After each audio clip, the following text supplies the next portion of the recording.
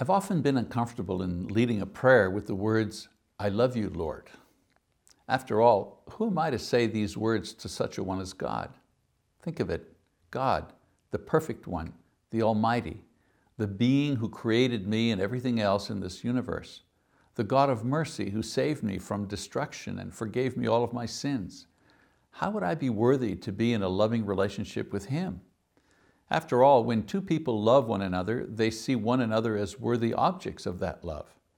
Now, it's easy to see how God is worthy of love, but in looking at my sinful and weak self, I shudder at the thought of one so wonderful loving the likes of me. And so for the longest time, I always felt uncomfortable saying, "I love you, God." I appreciate you, yes. I praise and thank you, most definitely. But to say I love you to one so worthy of it from one so unworthy seemed rather presumptuous. Then I read Psalms chapter 18, verse 1, where David wrote, "I love thee, O Jehovah, my strength."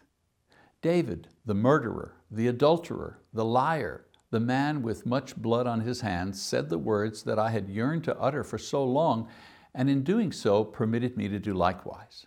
Thank you, Lord, for allowing me to say the words that I don't deserve to say. I love you.